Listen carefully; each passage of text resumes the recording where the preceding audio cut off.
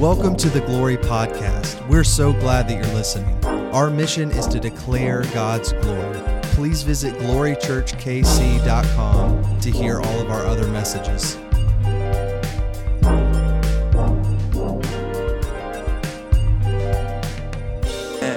Well, Glory family, you guys can have a seat. It is so good to be here with you, to see new faces, to see old faces who are back, to see those who are on in our chats and the comments on Facebook. It is so good to see all of you.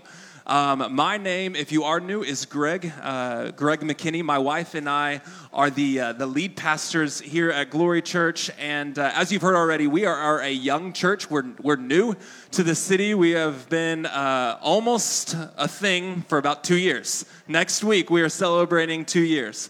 A little bit quick about me. My wife and I, we have been in ministry for over a decade now. Been married 10 years in May, so it's coming up.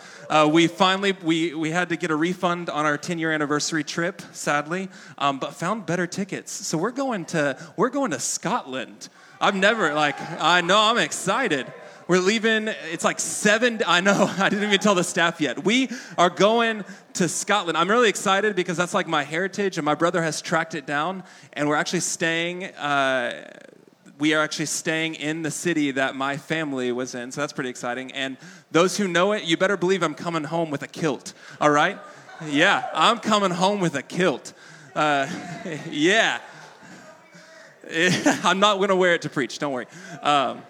We had a murder mystery. We had a murder mystery night at my house, and I played a Scottish person, but we didn't have a kilt, but my wife had a plaid scarf. So I wrapped that thing around me, and it was a kilt. Don't worry, it did have shorts on underneath, but so I am excited for the kilt. We are celebrating 10 years. We have 4 kids of our own. We have almost 9-year-old twins, a boy, girl, a almost 4-year-old little guy, and then in between, stuck in it all. She's excited, she's fiery, a little almost 6-year-old. So our family's growing, we got a lot. And so I'm excited for you guys to get to know us. But this is a great weekend to join in. We're actually in a whole series about our core values as a church. I bleed these values. In fact, I could not be a part of a church that did not have clear values. Anyone else, like, what is the purpose of this place? So, like, what's the direction? That's our values. We have 6 of them. And when we formed them as a couple, my wife and I, we really said, what are the core values of our home? Because, we've seen success in our house, and it's not by worldly standards. So what are these values? And so we formed 6 of them, and they're things that we honestly bring into everything that we do. It's not just a churchy thing. It's a husband thing. It's a wife thing. It's a father thing. It's a kid thing. This is how we do life, are these 6 things. And so if you are, this is your first time to step in with us, all of these will be on our podcast. You can figure out all the other ones, 4 before this one. But we called this whole series Bringing It Home. This is not the first time I've taught on our values, but this is the first time I've brought it like this, bringing it home. And I've told you each and every week that we're taking the values of glory into the homes of glory. That there's one thing to say, this is my church's values. Another thing to say, this is my value for my home, my marriage, my family, my street, my job. These are my values. And so, they're pretty biblical, I would have to say. The first one is that we live as truth. That was value number 1. Value number 2, we love our neighbor. Value number 3, we serve our homes, our places of influence.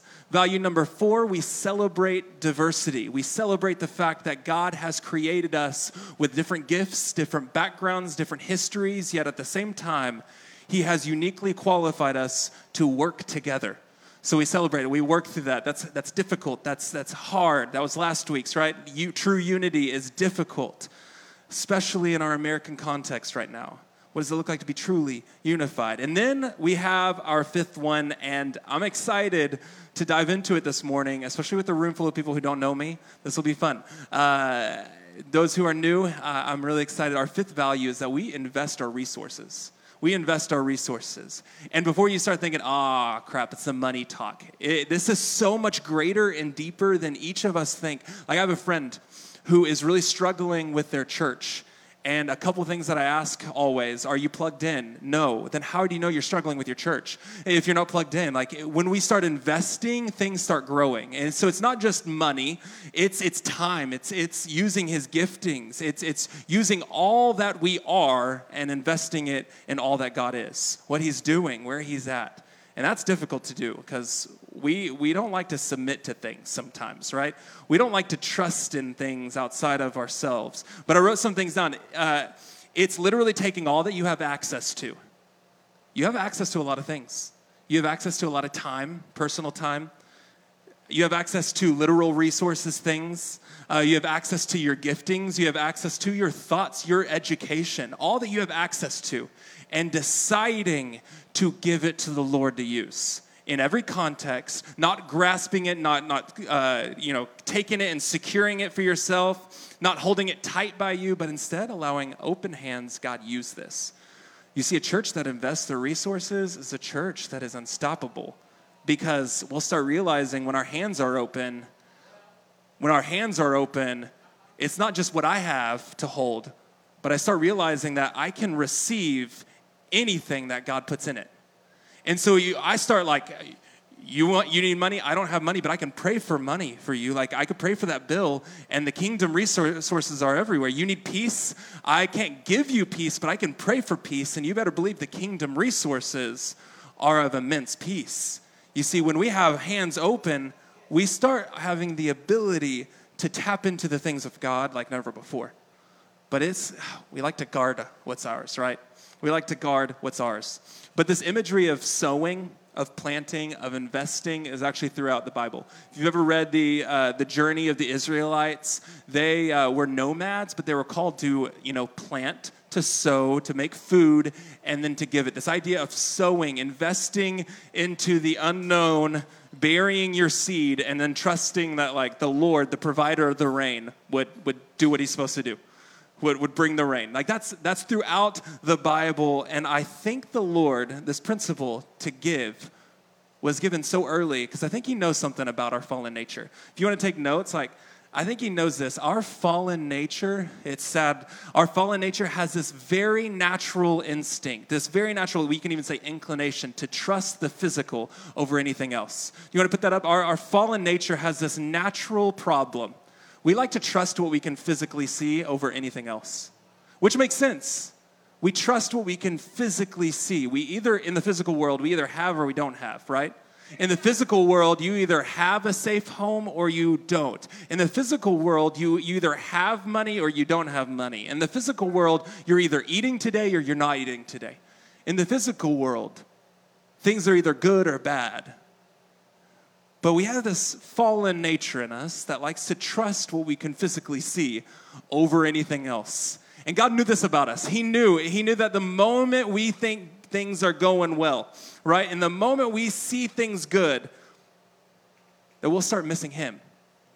Because he's not physical, God, right? He's not. We were created as physical people to believe and trust that everything I can tangibly see is held together by a very unseen God. That every problem that is physical has a very spiritual nature attached to it. That the problem in your physical home might have some very spiritual things attached to it. That the problem in our very physical life has some very spiritual, whether it's doubt or worry, or there's some sin struggles, or there's some arrogance. Can we all agree that the physical world is not just physical? It's not. But we have this idea of trusting it because that's where we get fed most of the time, right? It's in the physical world that we either get hit in the face or we dodge the punch, right? It's in the physical world that these things happen. But God's like, my people need to know that they were spiritual people designed to live in the physical, but see me in it. See the unseen in it. And so it's very interesting. I wrote this down as our trust in the physical advances, our ability to discern the spiritual diminishes.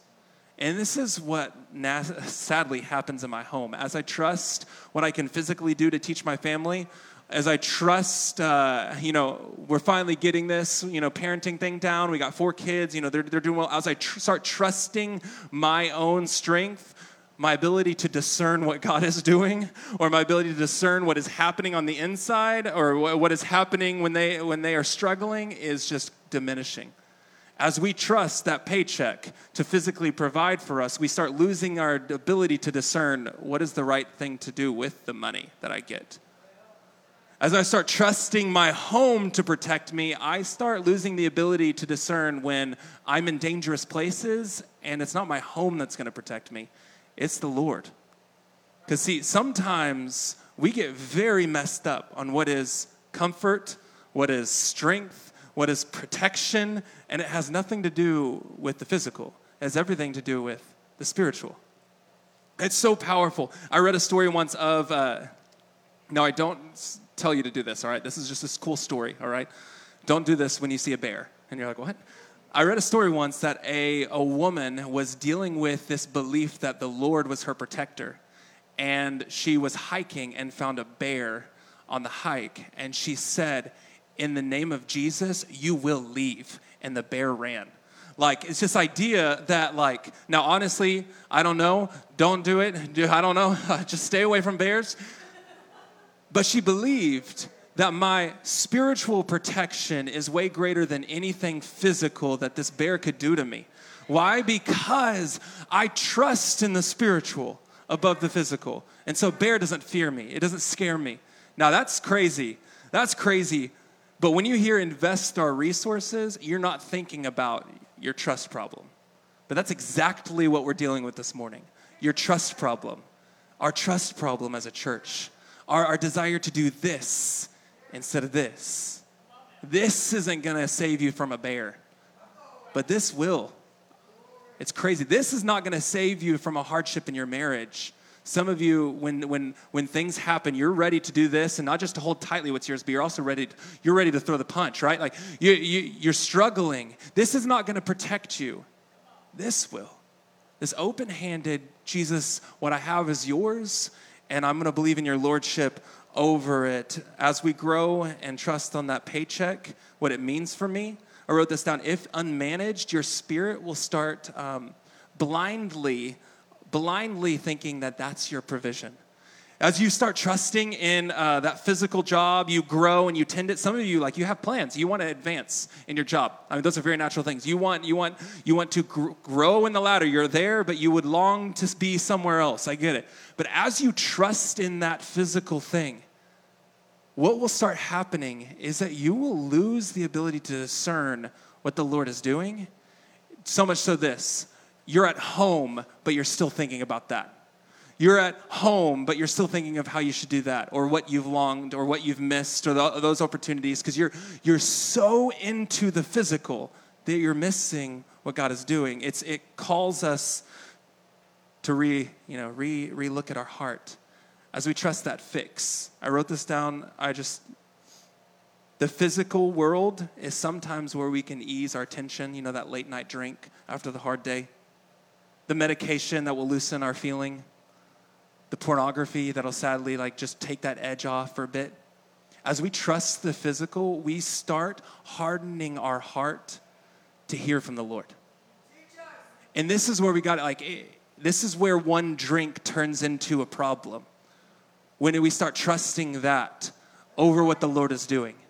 When we start allowing that to be a gateway to not believing Him to handle our ease, not believing Him to fix our issues, to not believing Him to solve our problems because we don't want to deal with them sometimes. See, this investing in the kingdom is so much greater than just money because it really deals with everything we do, we touch, and what we think that will do for us. Instead of just saying, God, everything I do, it's going to be for you. And that's a very different mindset. But as people of God, we are called to live in the physical world, leaning on the spiritual God, leaning on Him. He knows our trust problems. And so as soon as Israel, like this, some of you are very you're very physically minded people. So you need this metaphor.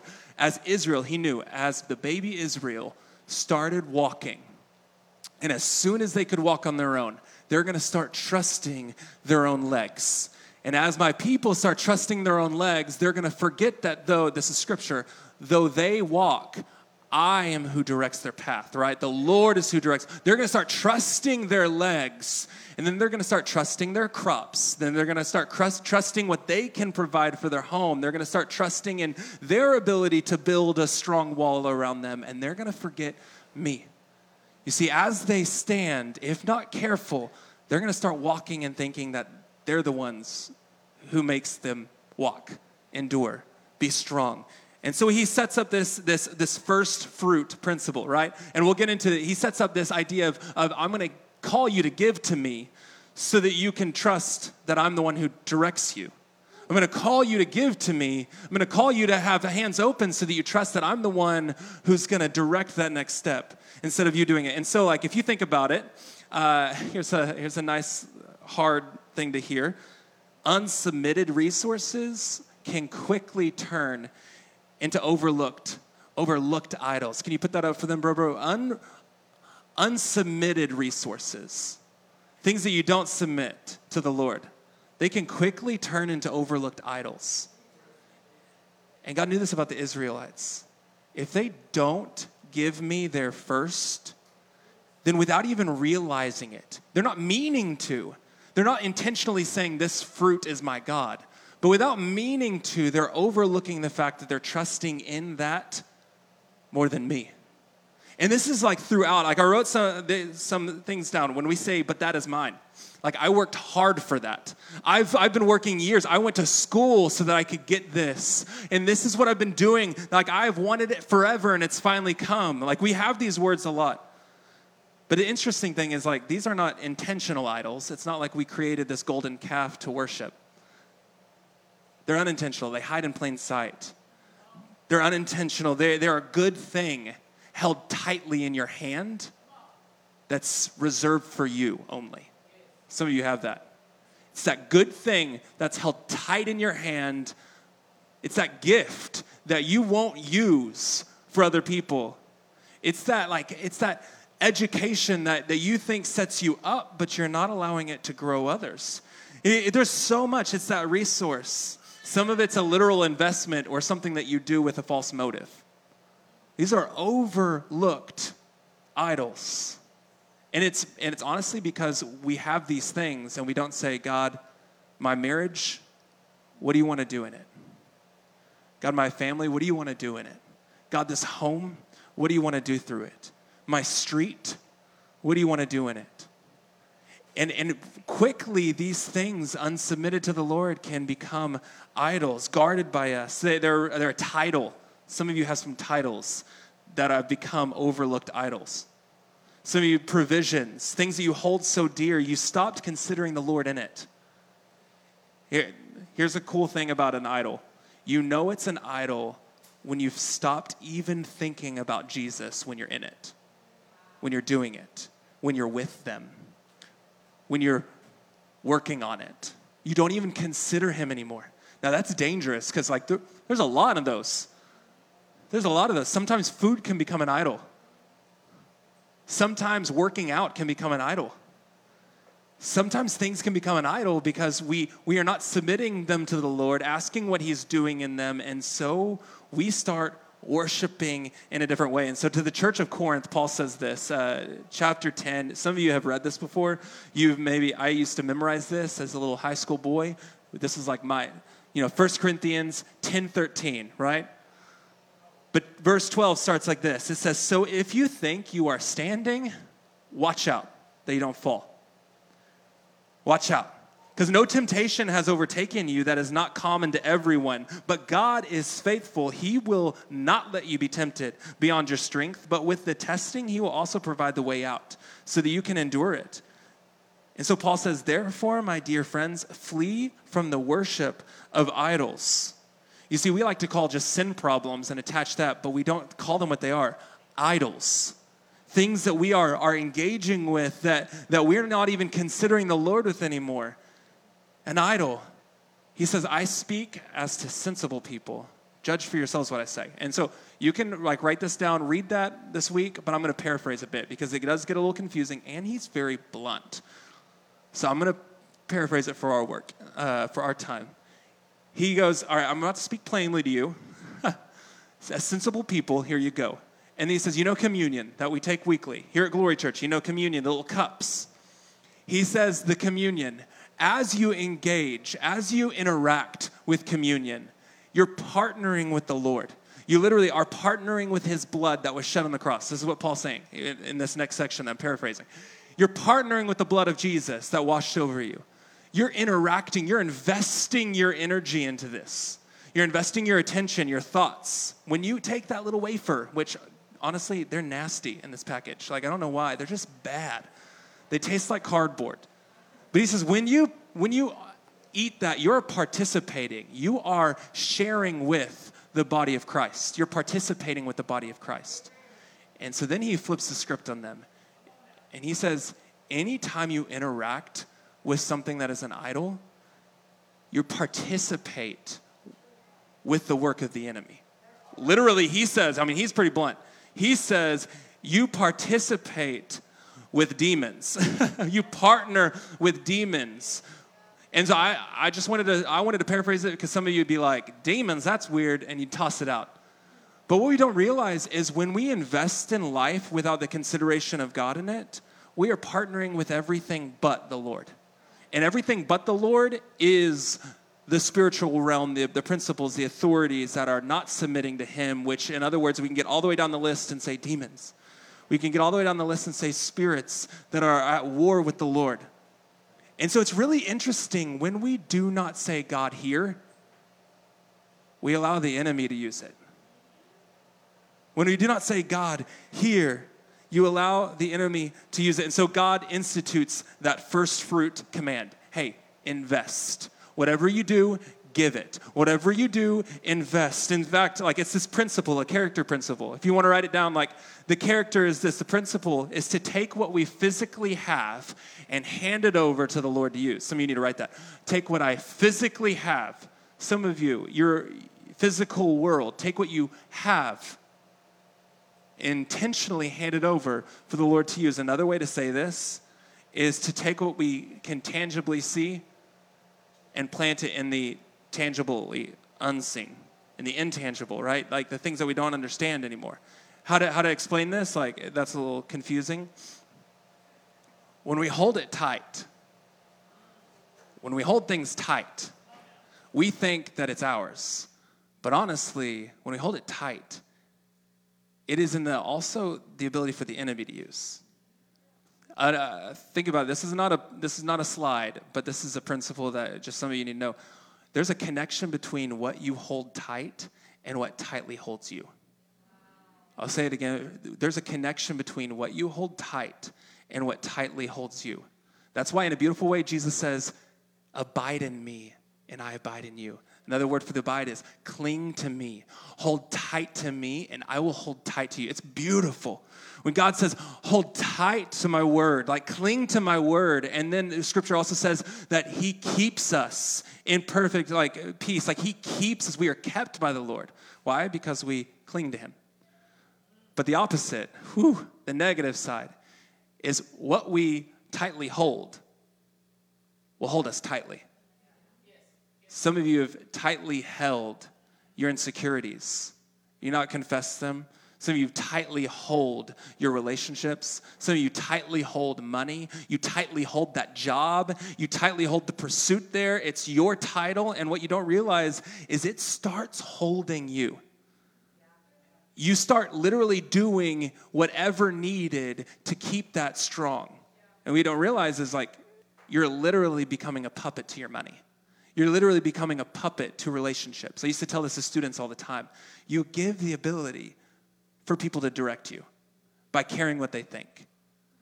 You're literally allowing them the reins of your life. As you give it to them, then you're gonna be their puppeteer.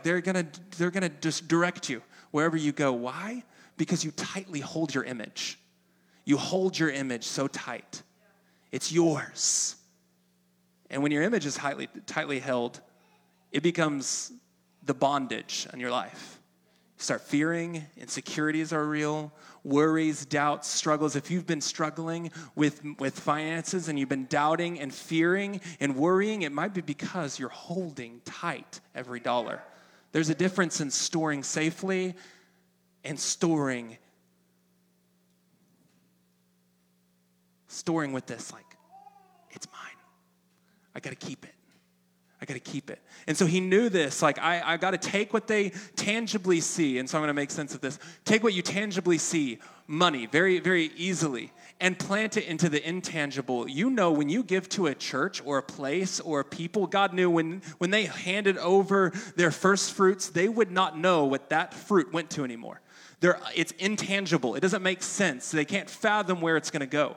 But then the church is able to feed it. They don't know tangibly who's that's going to feed or what resource that will provide to another, but the Lord uses it in the intangible. Some of you, you've given to this building and you didn't even think it would be a reality yet. Some of you, I was in the doubting phase. Like anyone else in the doubting phase at first, you're like, God, I'm going to give this, but are we going to get it? Like, are other people going to give? And so you put it into the intangible, the unseen, and you trusted the Lord to do something with it. That is investing. Another one is like, what you guys don't see is that every week we have a children's ministry downstairs. That's unseen. You deciding to serve in a church, investing your gifts, is taking this very seen thing, me, and planting myself in a very unseen. I've never done it. I've never been there. That's not what I do. That's out of my comfort zone. And relying, trusting that the Lord is going to do something in it. That is investing our resources. Taking what I know and deciding, hey, God, I don't know this. I don't know what you're going to do, but I'm going to trust that you're going to do it. And I'm going to dive in and do it. I'm going to plant this. I'm going to see what you do. I'm going to trust in you to say, I got these legs, but I'm going to let you direct me. I got these gifts, but I'm going to let you direct me. I have this time. I have this money and savings. It's like, honestly, for my benefit, and it's been for my benefit for far too long. Here, direct it. I've got these things. Some of you have a car that's been sitting in your back, and you're like, I just don't have any money. And some of you have resources, and you're like, you just keep telling God no as he asks you to take ownership in this new building. What if you sold it and give? Like, we have resources. We always just think it's money. Some of you are like, I don't have a place here. You have giftings that are not being used. Invest your resources and trust that the Lord is going to use it. Take it further. Trust it. And as we do that, honestly, it's bondage breaking points. Like, as I trust God, the enemy's hold is off. As I say, God, here, the enemy's like, no, I wanted to use that. As I say, God, like, I don't know how to lead my kids very well. Like, I keep messing this up. Like, God, help me. God's like, I got all over this. But when I tightly held it and dealt with all my problems on my own, the enemy's like, I'm going to let fear fester. I'm going to let pride fester. I'm going to let bitterness fester. But the moment I say, God, here, he starts working. He starts working. And as we do that, literal breakthrough happens. I wrote some things down. We begin to be released from the bitterness, the fears, the worries, the sins. Some of you, you're like, what is the connection between my sin and like giving? That doesn't make sense, Greg. It doesn't make sense, Greg. Honestly, like, what we don't realize, like I said the word pornography earlier, what we don't realize is as we engage in things outside of the Lord, it hardens our ability to even ever believe what God is doing. Some of you have not believed in the Lord to do things for you, and it's attached to what you're interacting with and in without him. And so giving is huge, because giving actually starts reorganizing our thoughts to actually say, God, here, I'm going to start trusting the physical things with you. And then you'll start realizing I can trust my physical with you, God. Does that make sense? Like, that's how it reorders our thoughts. As we start trusting the physical with the Lord, we don't have to go to those other things anymore. Because he's reordered our thoughts. He's reordered. And honestly, like, if you're not doing that, then you're losing some spiritual wars in your home. You are. You're losing some spiritual wars in your home. I don't know about you, but I want to be a man that wins the war in the spiritual in my home. I want to be a man that wins the war in the spiritual with my wife. I want to be a man that wins the war in the spiritual on my street. And it's not because I'm trying more. It's because I'm giving up more. If you want to win the war in the spiritual in your marriage, then open-handedly submit it to the Lord. If you want to start winning the war in the spiritual at your job, then start saying, God, here, use this. Use this. Use this. If you think about it, like, that's through like trust and dependence, but I wrote this down, and some of you needed, I cannot win the war in the spiritual when my hands are the ones calling the shots in the physical. And so, release, release, release. Open-handed, release. You can't win the war in the physical if your hands are the ones calling shots with everything you do, wherever you go. Some of you are control freaks. I'm right there with you.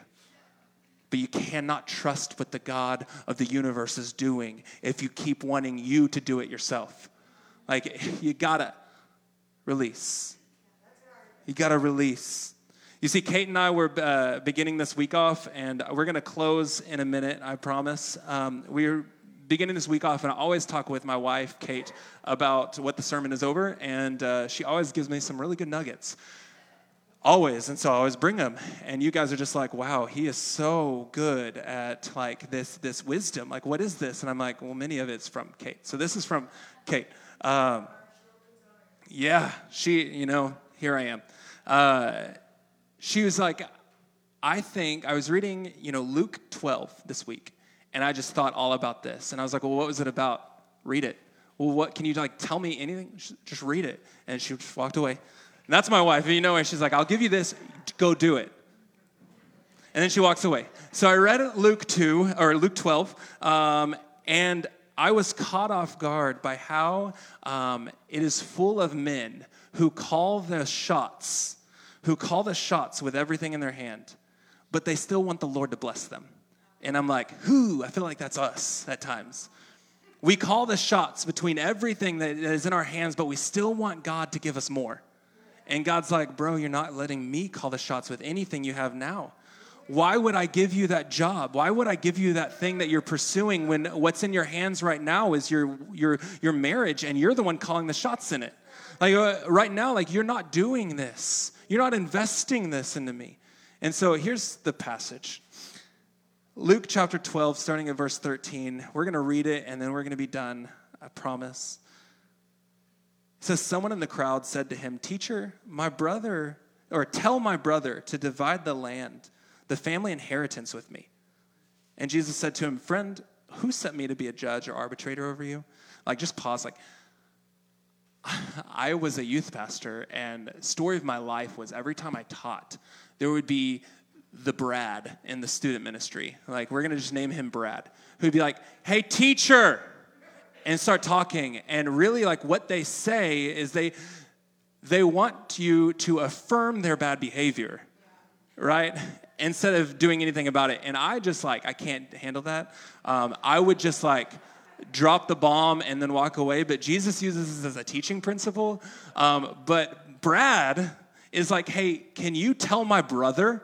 Like, who does this in a crowd? Hey, Jesus, by the way, can you tell my brother to give me the family inheritance, to split it with me? Like, Brad, shut up.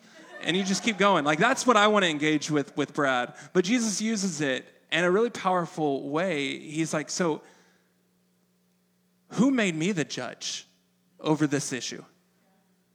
There's a couple things that he's doing. One, very practically, if the brother was older, the inheritance would be the older brother's. And the older brother gets to decide who it goes to. And if the brother doesn't want it to, that's out of Jesus' hands. Do the right thing, dude. Brad, come on.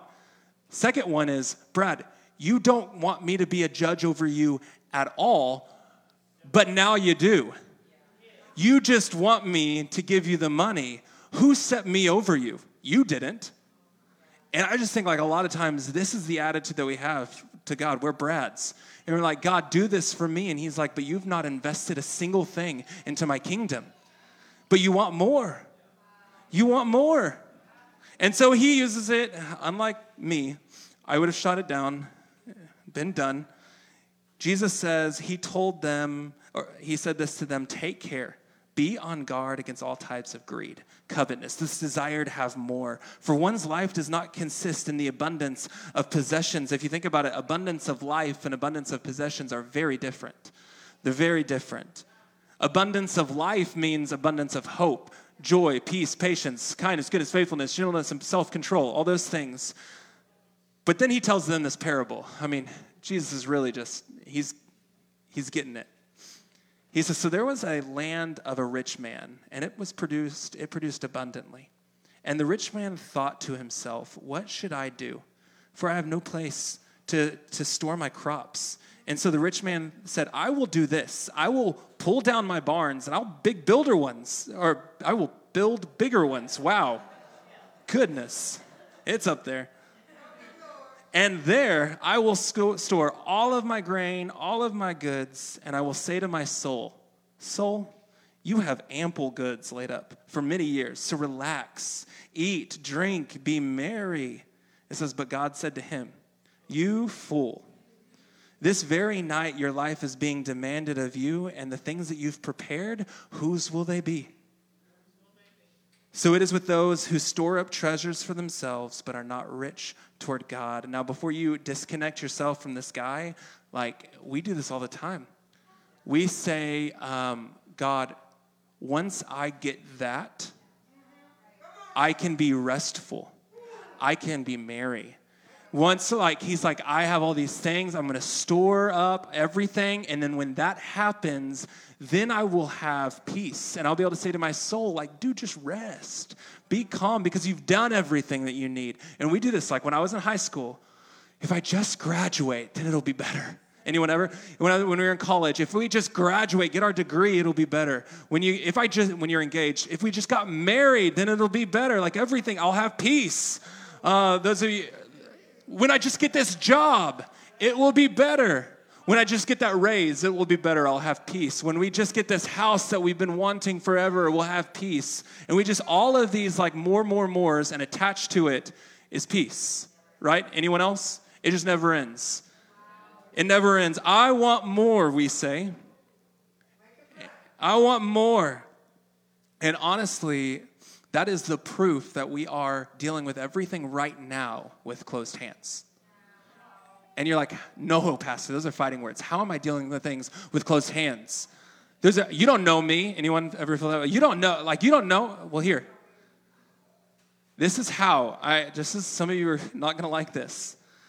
You know that you are dealing with things with closed hands when you are already assigning, do you want to put that up for us, brother? You are already assigning attributes of abundant life onto what they will produce for you later. That's when you know that your hands are closed. You're already saying, I will have hope when that happens. I will have peace when that happens. Those are attributes of abundant life, but we have called them attributes of abundant possessions. And that's wrong. That's wrong. Attributes of abundant life, I will have joy when we get into this new space. That's a lie from the devil, right? We will have power in this city when we get into that new building. Anyone ever think that? Or we will do good things then. That's a lie, because I'm assigning attributes of the kingdom onto something physical. That's not true. I'm not investing my resources now. That boy is not going to give you the peace.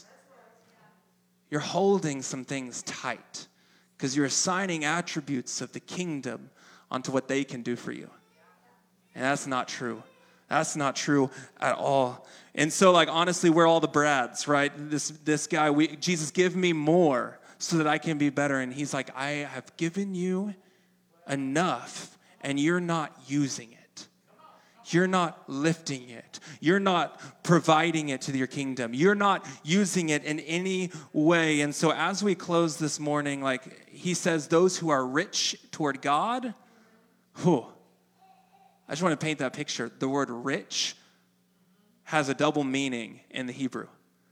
It's dependent on its context. But I think for some reason, it reads both ways in this. So the word rich can mean those who acquire wealth are rich, but the word rich in the Hebrew also means those who give wealth are rich.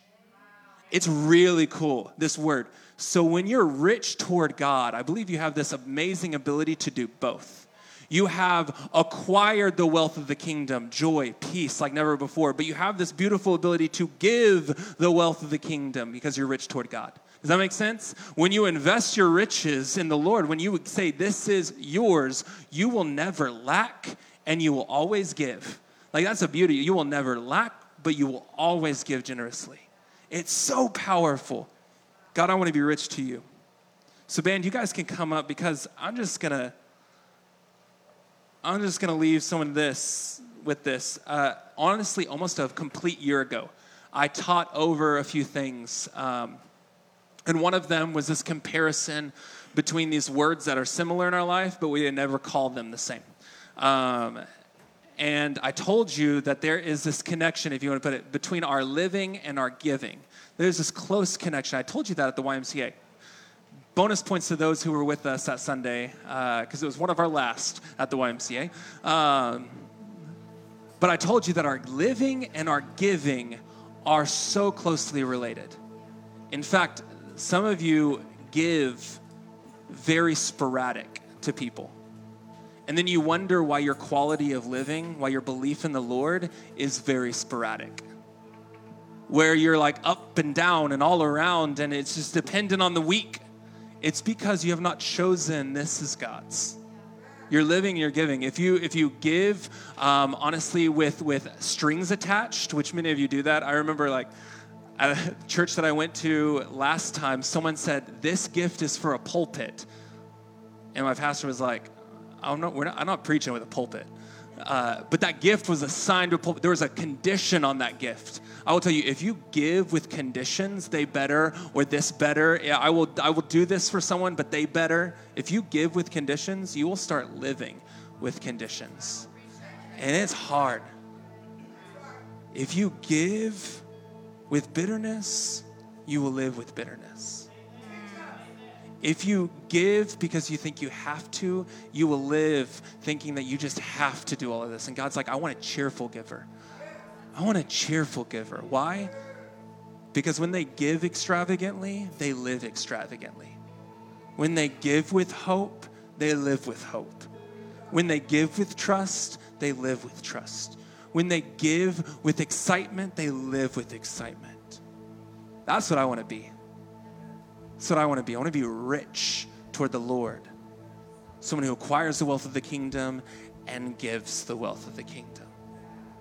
God, I just pray right now that we would do a heart check.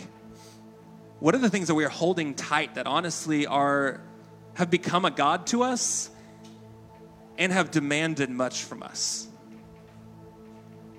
They demand our thoughts. They keep us up at night. And honestly, all you're asking for, Lord, is for us to hand it over. For us to hand it over. May our living and our giving be submitted unto you, Jesus.